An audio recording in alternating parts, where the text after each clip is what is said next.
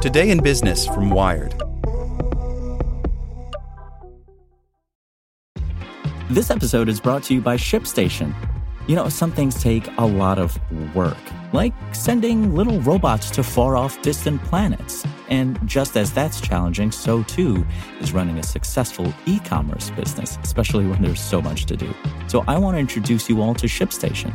Now, I love using ShipStation because of its easy-to-use dashboard, which makes managing orders and printing labels a breeze and super smooth. Oh, and the customer service is just out of this world. It's exactly what you need to help grow your business. Sign up for your free 60-day trial at shipstation.com/technews. That's shipstation.com/technews. Want to learn how you can make smarter decisions with your money? Well, I've got the podcast for you. I'm Sean Piles, and I host NerdWallet's Smart Money Podcast. Our show features our team of nerds, personal finance experts in credit cards, banking, investing, and more. And they'll help you make the most of your money while cutting through the clutter and misinformation in today's world of personal finance. You'll get clarity on strategies to help you build your wealth, invest wisely, shop for financial products, and plan for major life events. Listen to NerdWallet's Smart Money Podcast wherever you get your podcasts.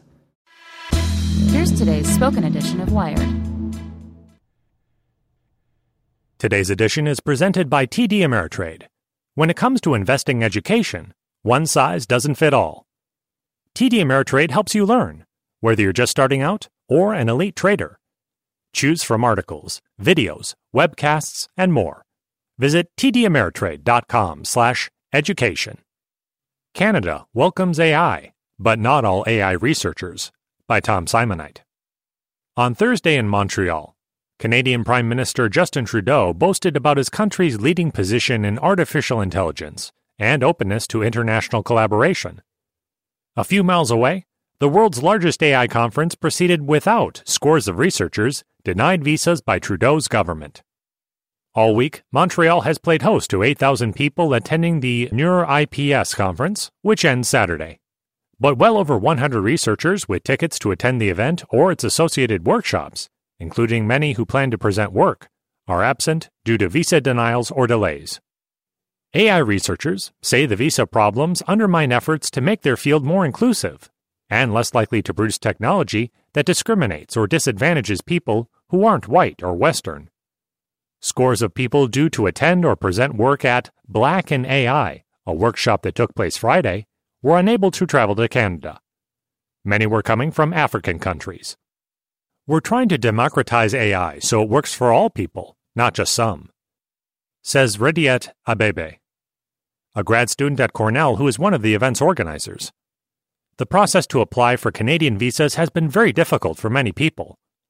That's a worry not just for this year's conference, but because NeurIPS for the next 2 years will be held in Vancouver. The problems faced by some would-be attendees stand in contrast to Trudeau's champion of Canada's openness to talented immigrants. On a visit to Silicon Valley in February, Trudeau touted a program introduced by his government that allows skilled workers to get a work visa in just 2 weeks. Facebook and Samsung have opened AI labs in Montreal in recent years. When Wired asked Trudeau at a G7 conference on AI about the visa challenges Thursday, he said it was the first time he'd heard of the issue and defended his government's policies. I can assure you that Canada is world-class in the way that it approves visas and encourages people from around the world to come participate in important global conversations like these, he said. Trudeau added that he wanted to learn from the problems. I'm sure there will be people looking into what you have described. Google's top AI executive, Jeff Dean, previously had appealed to Trudeau via Twitter to help people struggling to gain visas for NeurIPS, but his message received no public reply.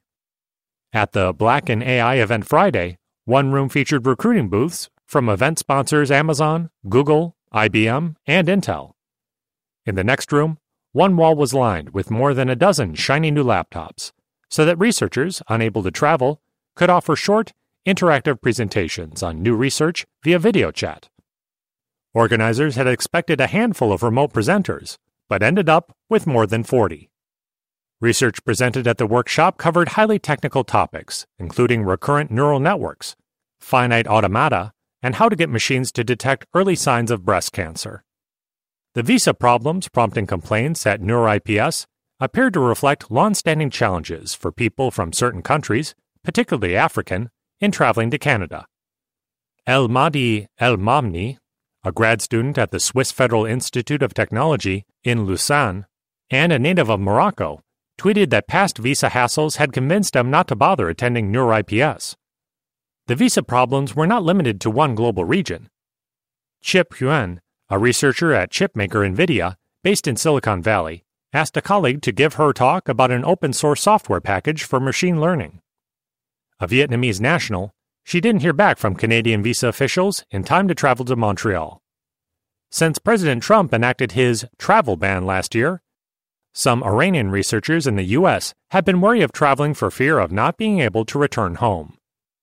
Abebe says visa problems were more apparent this year, in part because of the success of Black in AI and other efforts to widen the pool of people who attend NeurIPS.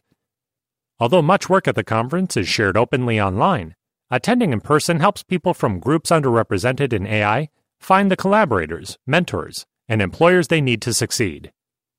People who might have previously dropped out of the field are now sticking around, according to Abebe.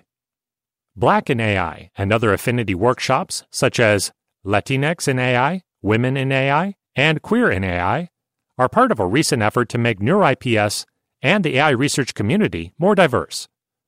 Until last month, the 32-year-old Conference on Neural Information Processing Systems was known as NIPS.